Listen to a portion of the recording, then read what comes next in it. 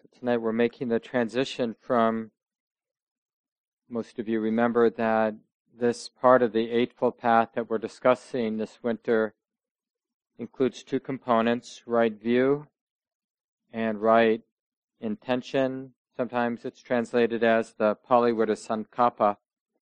Sometimes Sankappa is translated as aspiration, sometimes as resolve or right thought or right motivation, you could even say, right thinking. So a useful way to understand this is whatever our view is, a wholesome view, a wise view, or a not so wholesome, not so wise view, something will naturally flow out of the view. Life energy flows out of the view, but it's going to be colored by the view or affected by the view. So tonight I thought it'd be interesting to look at, the different kinds of views we have. And sometimes it's easier to find the view by noticing how irritable I am. And then it's like with our imagination, we back up and we notice, well, what sort of view is sort of the force behind the irritation, or behind the wanting, or behind the just not wanting to be here, or being in denial.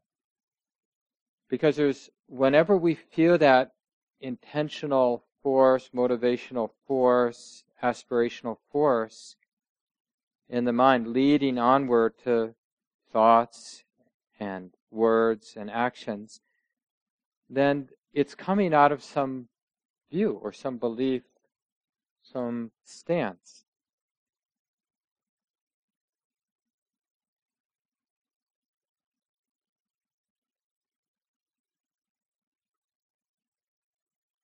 When there is right understanding, we aspire to truth, beauty, and goodness, Ajahn Sumedho says. So we can look, a lot of the time we're not aspiring to truth, beauty, and goodness. We want to get even, or we want to be recognized.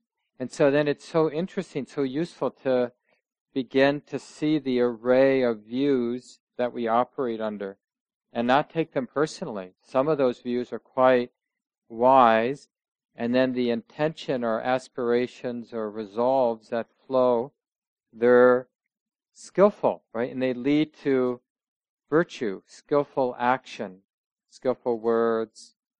And some of our views, have a different shape, a different quality. This is from Ajahn Sumedho. He has a wonderful text that we'll use in the spring when we look at the Four Noble Truths, and that's the name of his, it's like 50 pages, 60 pages, his teachings on the Four Noble Truths. And this section, this is in the last part of that book that he wrote, where he's talking about the Eightfold Path and this part of the Eightfold Path, wisdom. He says, "So we aspire to know the truth. You might think that it is a kind of presumptuous desire or aspiration. Who do I think I am? Little old me trying to know the truth about everything. But there is that aspiration. Why do we have it if it's not possible? Consider the concept of ultimate reality, an absolute or ultimate truth, is a very refined concept. The idea of God, the deathless, of the immortal, is actually a very refined thought. We aspire to know the ultimate reality. The animal side of us does not aspire. It does not know anything about such aspirations. But there is in each of us an intuitive intelligence that wants to know. It is always with us, but we tend not to notice it. We do not understand it. We tend to discard it or mistrust it, especially modern materialists. They just think it's fantasy and not real." So this will be useful because, in moving from a more mundane view to a more refined view, it sort of brings us into territory we might have been taught not to trust. And, and even Buddhism often can seem like a materialist view of things. Like, you're just paying attention to what's here. But part of what's here is this aspiration, like Ajahn Sumedho's saying, to be free. Right? That's a sort of, like he's saying, he's using the word sort of animal, or sort of a more basic nature of this body and mind. We're interested in eating, we're interested in mating, we're interested in being safe, but the idea of some kind of ultimate freedom or full release of the heart, a heart free of anxiety about food, about safety, about, social connection. That's a pretty refined thought in this very complicated, messy, often base world we live in. This idea of freedom. So we want to, in this practice of right understanding and the movement that flows, we want to open up to what is actually here, what we actually find in our heart, especially as things begin to settle down in our life. So let's break this apart, and feel free to interrupt if you have questions as we go through this. So we've talked about mundane right view. So let's look at what sort of motivation, what sort of aspirations flow from that. So remember from the past weeks, mundane right view means that as we're in life and not completely overwhelmed by the details of life and paying more attention, it dawns in the mind that it's lawful. Like I can begin to read how things unfold and how my participation affects how things unfold for me, for better or worse. And we begin to distill that understanding into what in Buddhism we call a mundane right view, which includes the realization it's lawful, and the lawfulness begins to revolve around, greediness not being helpful, non-greed, setting things in motion that are generally feel better. Aversion, hate, not helpful. Non-aversion, kindness, setting in motion a life that's easier, that's more pleasant.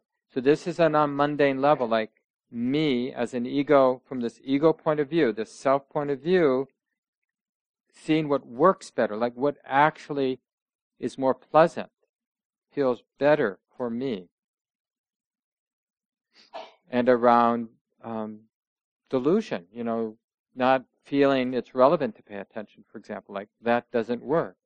And having this value, like what actually things work better when I'm attentive, when I'm alert. So in Buddhism, for example, in terms of right view, mundane right view, leading to like that movement of aspiration, sometimes we talk about it, you've heard me talk about it or read about it, hiriotapa, this wholesome regret and this wholesome concern.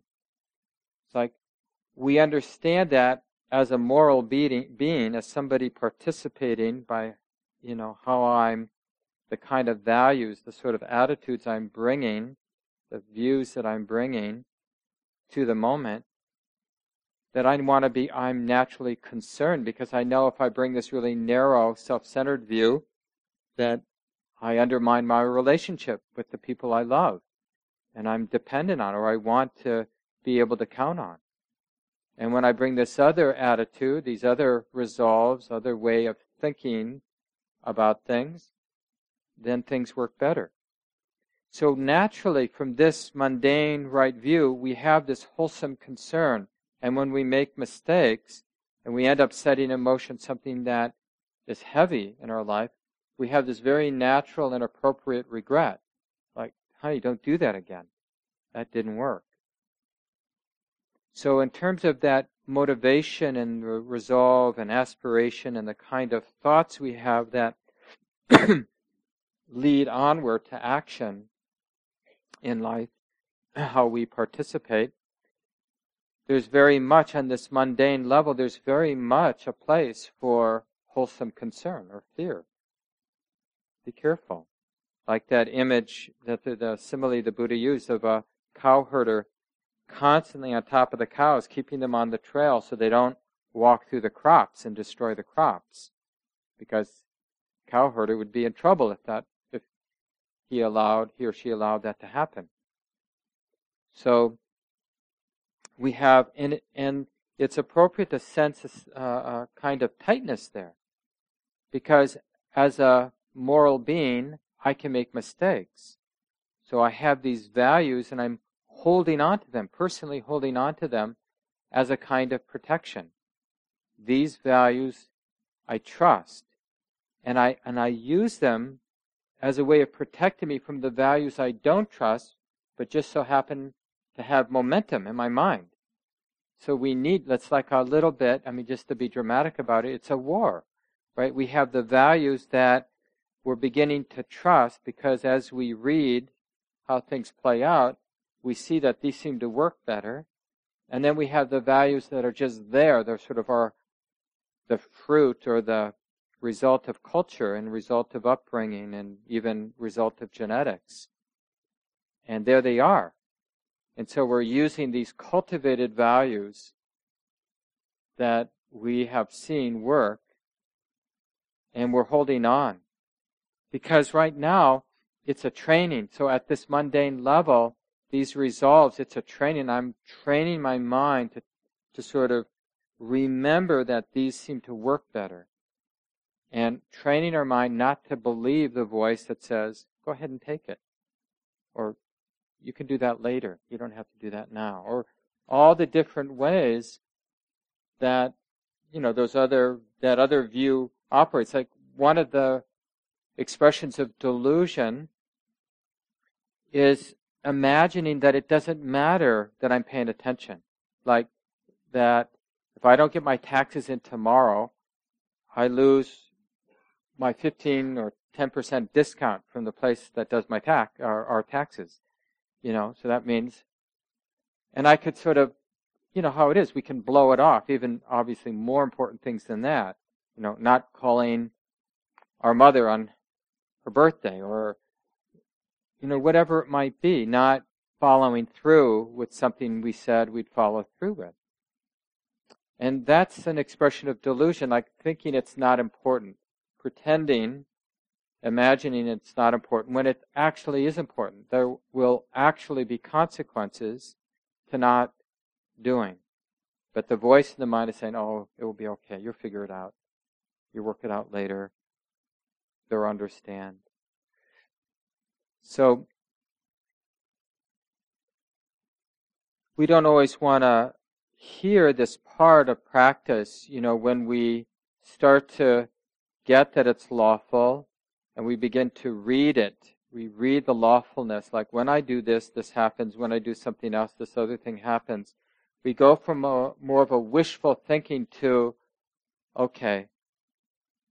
And it's like this inner parent gets activated. Okay, are you going to listen to what life is teaching? Or are you going to continue to ignore what you know? And, this is one of the challenges when we have teachings about that talk about ultimate freedom, or talk about how it's just empty phenomena rolling on, just stuff happening, nothing's personal. Because this is what we call spiritual bypass. We want to go right to the freedom, but we're ignoring this very important part of practice, which is there is this very strong force of taking it all personally, and this part of this force of taking it all personally, well, it wants to be safe, and it wants things to work out better and not worse. So part of the way compassion operates, non-harming operates in the mind is, okay, honey, if you want things to work out better for you, then this is what life is teaching us, If you want the fire to last all night, you've got to put some wood in before you go to bed. Or if you want to have a pleasant beginning in the morning, You got to put things away so when you wake up in the morning, you don't have to do all those dishes you didn't do last night. Or your clothes are ready because you got it organized.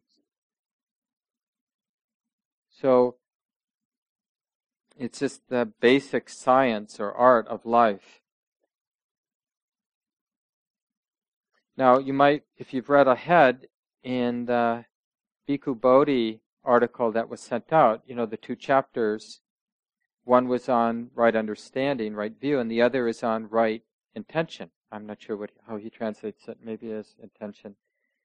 But there are 3, the Buddha organizes it in 3 ways: renunciation, good-heartedness, or the absence of ill will, and non-harming, or non-cruelty.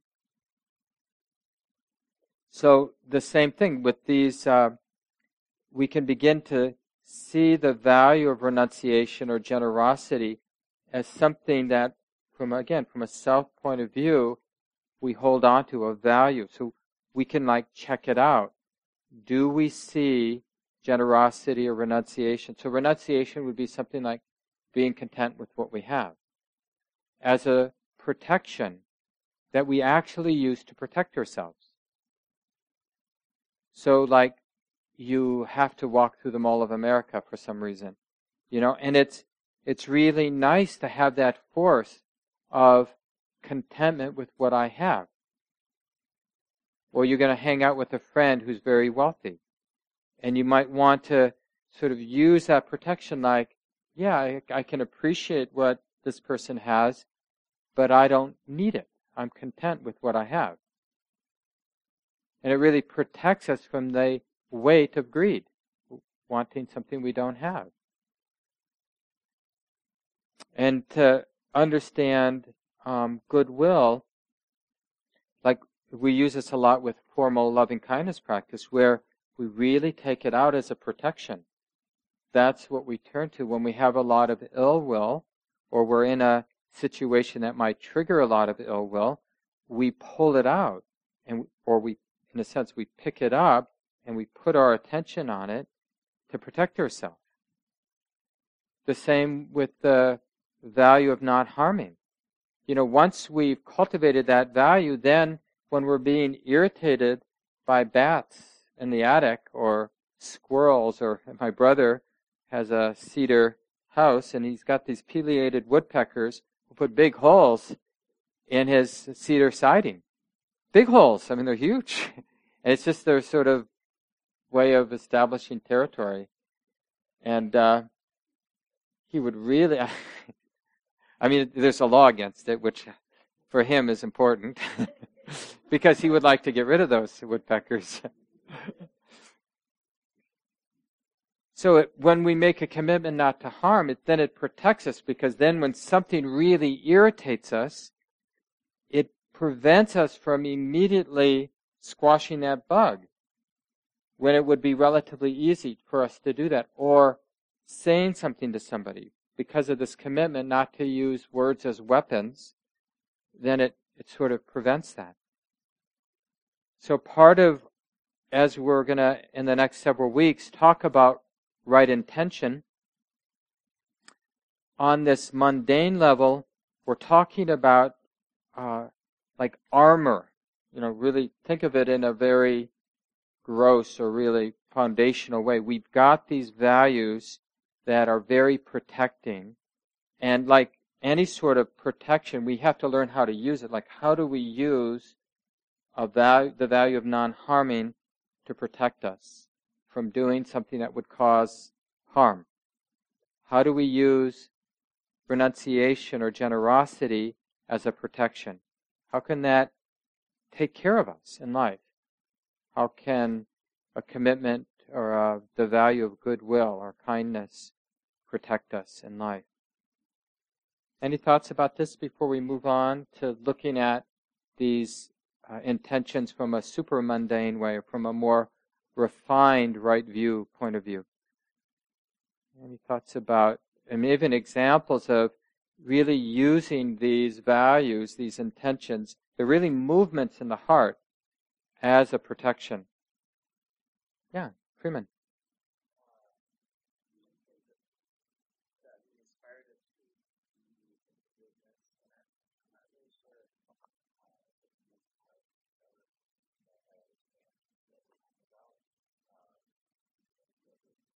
Yeah. I think that was a quote from Ajahn Sumedho. I think what he's talking about is that it's very easy as we cultivate more mindfulness, more awareness, more sensitivity, it's very easy to get overwhelmed on a mundane level that the world's a messy place, you know.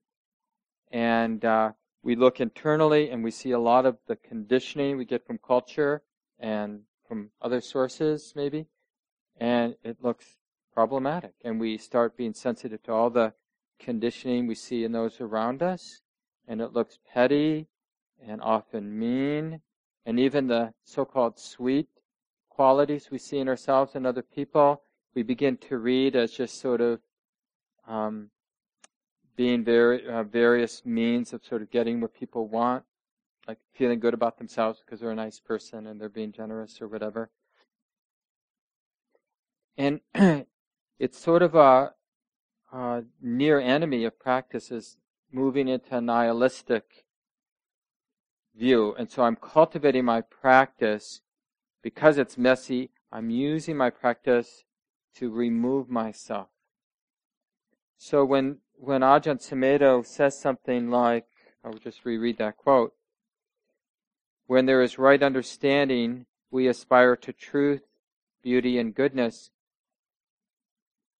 We want to at the very least, keep an open mind. If we don't have any intuition, we want to at least have an open mind that where the practice is leading to is something that is experienced as being beautiful and good. Not just a way to manage what is a really messy and mean situation where we have a bunch of beasts, who are imprinted with a lot of greed and aversion, with limited resources, on a dying planet. Or, you can just add to it, and like just trying to manage that situation to not make it any worse. It's very easy to fall into that trap. So what Ajahn Sumedho was saying, and I think it's really useful, because people misread the Buddhist teachings as being nihilistic or being materialistic. And they're not. The Buddha is talking about a release of the heart and a freedom that resolves this truth of meanness or resolves the sort of pettiness of the world. So, in other traditions, we talk about what's sacred and beautiful, and there's all, kind of infinite amounts of,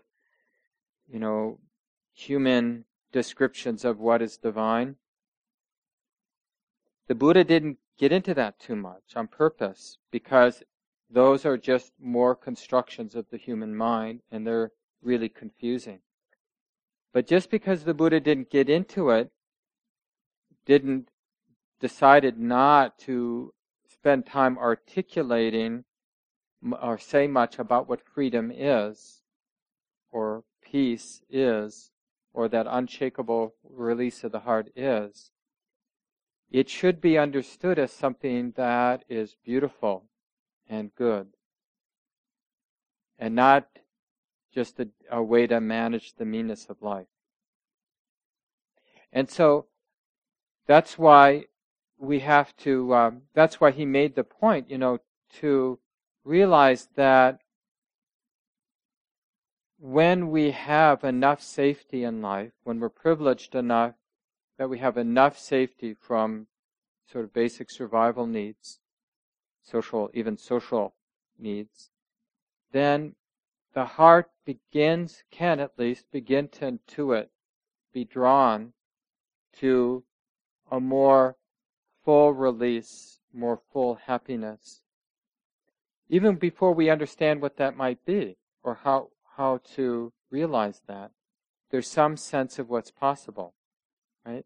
We're inspired by that. Some of it, of course, is just like part of this get me out of here. And so we like a good story. So we lose ourselves in religious or spiritual stories. But part of it is a real intuition from our own experience. it's interesting as children, it'd be nice if you can do this in some of your small groups or just informally with your Dharma friends. But a lot of us have, as children, had experiences, that people might call spiritual, of a kind of a profound sense of rightness or okayness or sacredness for no good reason. It wasn't like, but it was there nonetheless. And some of us have those experiences now in life, in moments.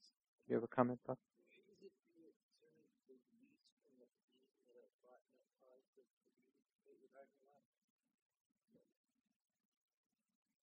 Well, I think there is that very direct, immediate release. So when I'm bound up with craving, and then that craving ceases, there's a release. And that release may be in some way related to that experience. But the real point is that awakening experience resolves what the heart seeks to resolve. There's a very primal movement in the heart that wants to resolve the existential uneasiness. And that uneasiness is resolved. And what remains is no problem.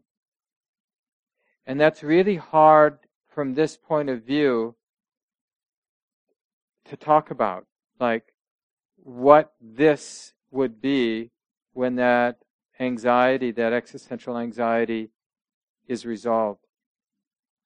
Because one of the expressions of those moments is, and this is sort of really gets at where we're going, when we talk about a more refined view, right? So mundane view, again, is just a sense that it's lawful, that it behooves me to pay attention because I can make mistakes that will really hurt myself and others, and I care about hurting others because when they're hurting, it bothers me because I don't feel good about myself.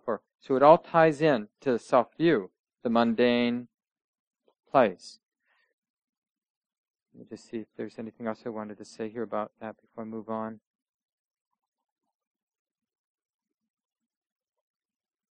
And then as we move to the more supramundane, actually I wanted to do a few more things, so I'll just finish your question and we'll get to the supramundane in a minute. Or maybe that's enough, what I said. Did you have a follow-up? Sure. Yeah.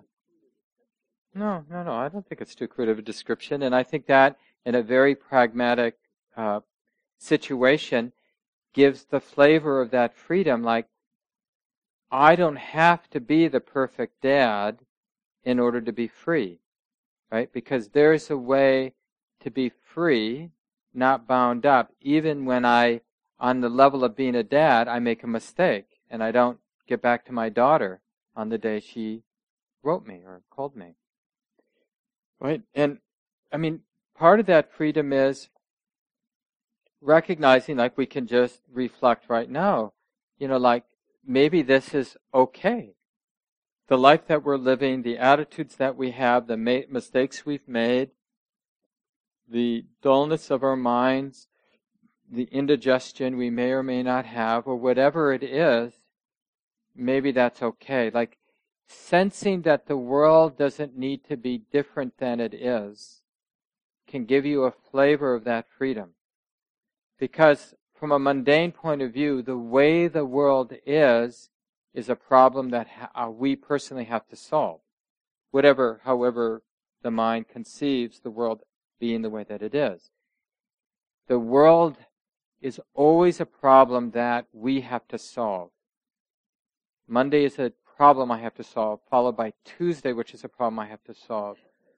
The body is a problem we have to solve. My job is a problem that I have to solve. My taxes are a problem that I have to solve. Every single relationship presents itself as a problem to manage. Isn't that true? Every thought that arises in my mind that I'm aware of is a problem. Like, how do I interpret this? How do I relate to this thought? Do I take it personally? Do I dismiss it? Do I give it attention or not? So every single arising from a mundane point of view is a problem I have to have a personal relationship to it. I have to be personally skillful. You see what a burden being skillful is? And ever present, never free from that duty to do our best to be skillful. So now I'm talking about the best side of the mundane, where we've got some sense like it's important to try to be skillful. Still, it's a burden to have to be the one who has to be skillful, who's got to call his daughter back.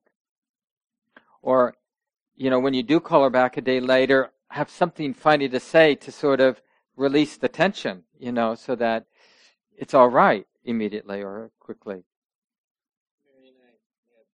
Yeah, and that's actually, I think, right on point for what we're talking about, because it is that freedom, not that what we did was skillful or unskillful, but there's an understanding that it was what it was, which leads me to this quote, again by Ajahn Sumedho, in that same booklet on the Four Noble Truths. The more we try to make conditions conform to ideas, the more the more frustrated we get. With reflection, we realize this is the way that it is. This is the way things have to be. They can only be this way. Now that is not a fatalistic or negative reflection. It is not the attitude of that's the way it is and there's nothing you can do about it. It's a very positive response of acceptance, of accepting the flow of life for what it is, even if that is not what we want. We can accept it and learn from it. Yeah, Anne.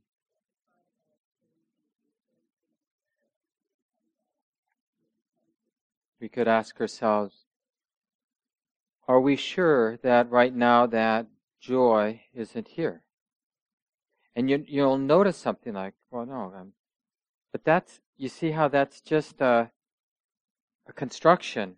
Like we can have all kinds of reasons why it's not here, but that's not really it not being here. That's just something else. Doesn't mean that the joy isn't here. It just means something's getting our attention. Like, I haven't eaten in hours, or my knees hurt, or I don't know what he's talking about.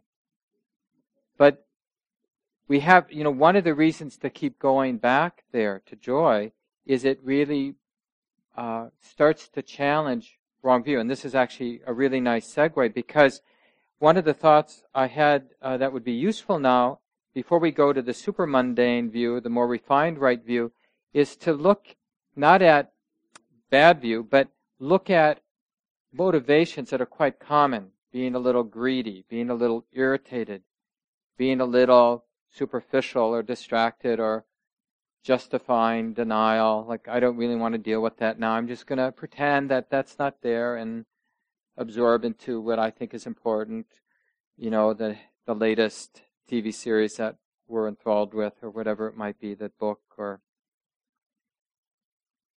and then to get really curious about, well, what view does that activity, does that movement come out of? What does that view look like?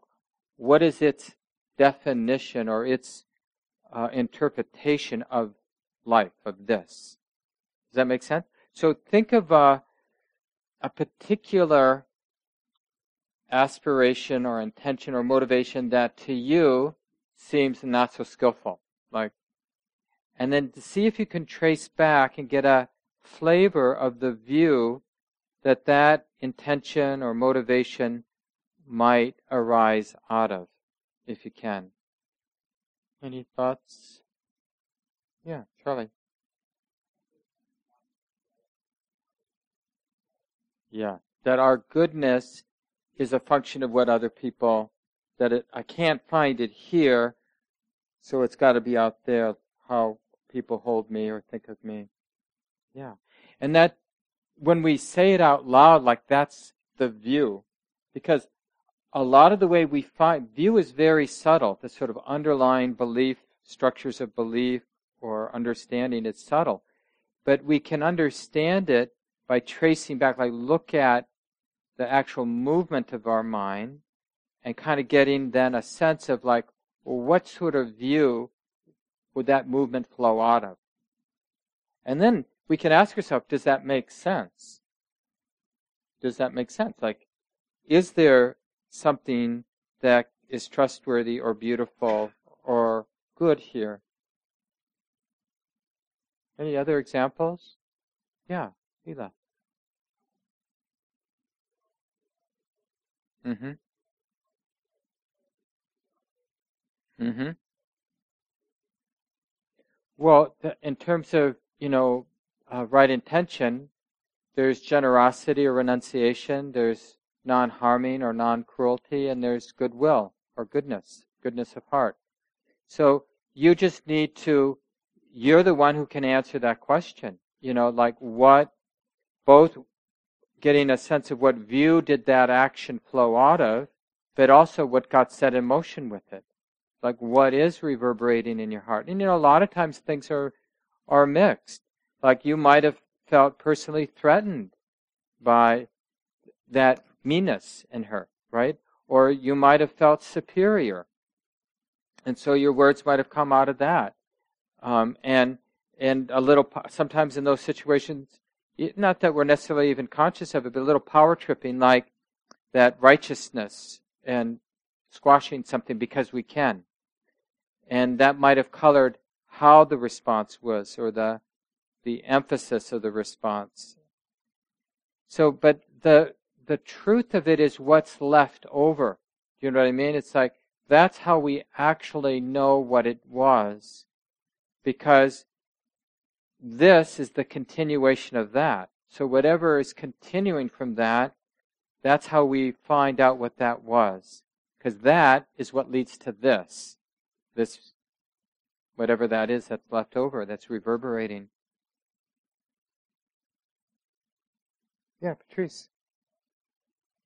Mm-hmm. Yeah. Yeah, I mean, I've been reflecting on this a lot, as I think I understand what you're saying. And I think you're right to categorize it primarily under delusion, because it's so easy to assume that what we're not seeing is not harmful. And it's really initially disturbing to the mind to realize how much we don't understand how dangerous it is. Because all of a sudden, from a mundane point of view, as Patrice is talking about, all of a sudden we feel like, oh my God, I got another thing I have to be responsible for, right? And white privilege is a really good example of that, because the very, at least as I understand it in my own experience, the very expression of white privilege or class, like being relatively affluent or well-educated, healthy, the very expression of that is to be unaware of the privilege of it, and basically an unconscious conclusion that it's okay to be unaware of it. And it's to begin to own that, to be conscious of it. It's like, it seems like, oh my God, why do I want to make a problem out of this? And you get a lot of this when you start talking about things around white privilege or other expressions of privilege. There's always some of this that comes up. I definitely have felt it. I'm too politically correct to ever say it out loud, but I have definitely felt that feeling like, oh my God, do I have to? And I think what comes up the more I look at it is that we have to go enough into it to begin to see the liberating effects of being more honest about it, like that we are in this interdependent world, and our privilege is setting things in motion, whether we know it or not, that's weighing all of us down, myself included. And that we have incentive. So I'm not doing it because I should do it, but I'm doing it because it's liberating to do it. And that's the hard thing, to articulate. Some of you know the Unraveling Privilege group that Patrice is part of, and it's been going on for a couple of years, and I've been really hoping that some of the people in the group will take the time to write for the community how that work of looking at the experience of privilege is liberating, like to kind of paint a picture of it as a liberating process so that we're all more inspired to do the work. Because I think it's really important that people who are in it and are beginning to feel the liberating effect of it do their best to articulate it. Because otherwise it becomes this sort of, another sort of expression of delusion that, okay, because I'm a liberal, politically correct white person, white male of all things, straight white male, I'm going to do this work because that's what a liberal white male who wants to be seen in a particular way does, which is just more, forget about what it does for the world. For me, it's being more oppressed by my own ignorance. And it becomes insufferable for us to be living in those prisons that we create for ourselves around being right or being afraid of being seen as wrong or racist or ignorant in some ways. So I think it's a really great example of this sort of mundane right view. And just hopefully in this kind of community, one of the things we can help support for each other is there's a lot we don't know. Just that sort of, should be a community mantra. There's a lot we don't know. So we should just assume that we need each other. We need the difficult experiences in life, like having conversations about racial injustice or economic injustices, to help us see what we're not seeing, to feel what we're not feeling, because we're, operating with unconscious ways of pretending it's okay or it's supposed to be this way or whatever else. Any other thoughts about this? Yeah, Rebecca? Mm-hmm. Mm-hmm. Yeah.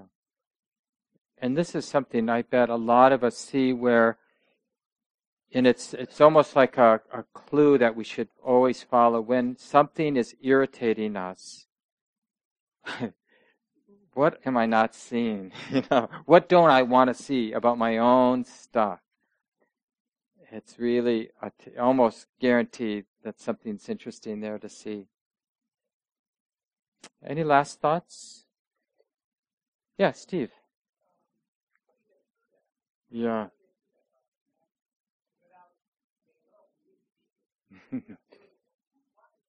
Yeah.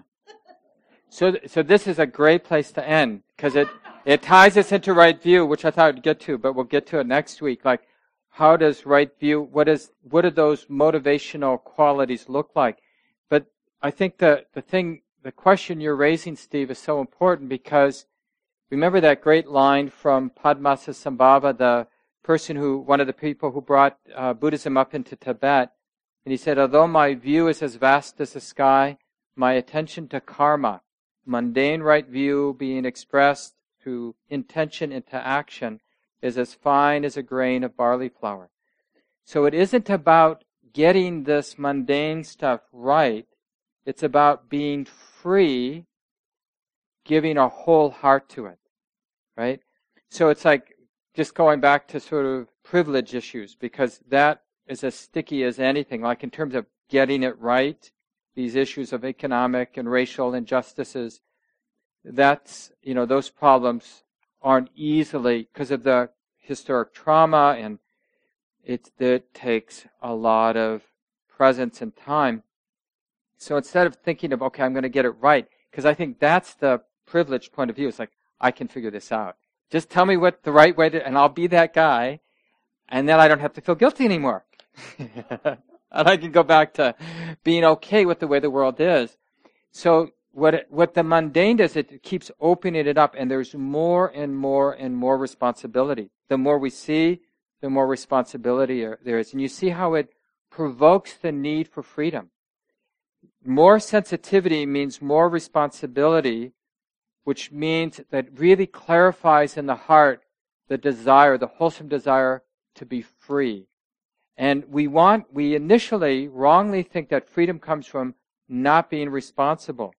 But when we realize it's just not going to happen, there's no way to be alive and not responsible, then we seek a different kind of freedom. Like a freedom to immerse, to engage fully, fearlessly, and not needing to be saved. Like being saved is the full, fearless engagement. That's what freedom is. And you see how that's so related to no self. It's like, that's what's left. That's what non-harming and goodwill, from an absolute point of view, all that's left is the activity of letting go, renunciation, the activity of goodwill, and the activity of non-harming, right? Because it's nature without greed, anger, and delusion. It's the movement of nature without greed, anger, and delusion.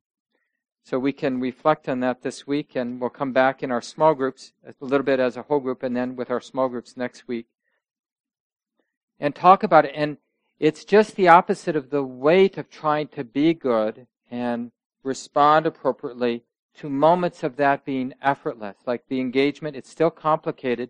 We still don't know how to respond, like in Leela's situation, like what to say.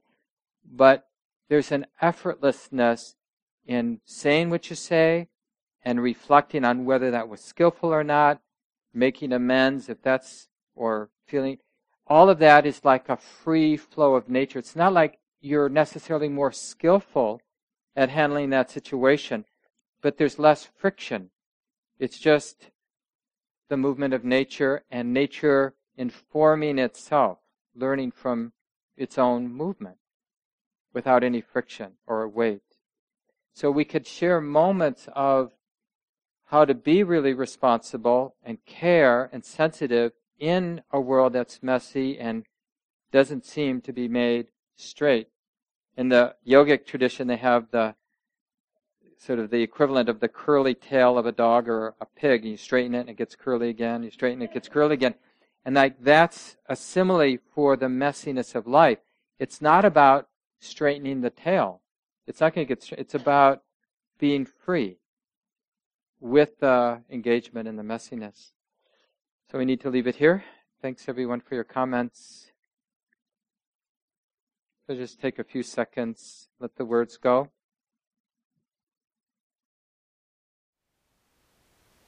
Thank you for listening. To learn how you can support the teachers and Dharma Seed, please visit dharmaseed.org/donate.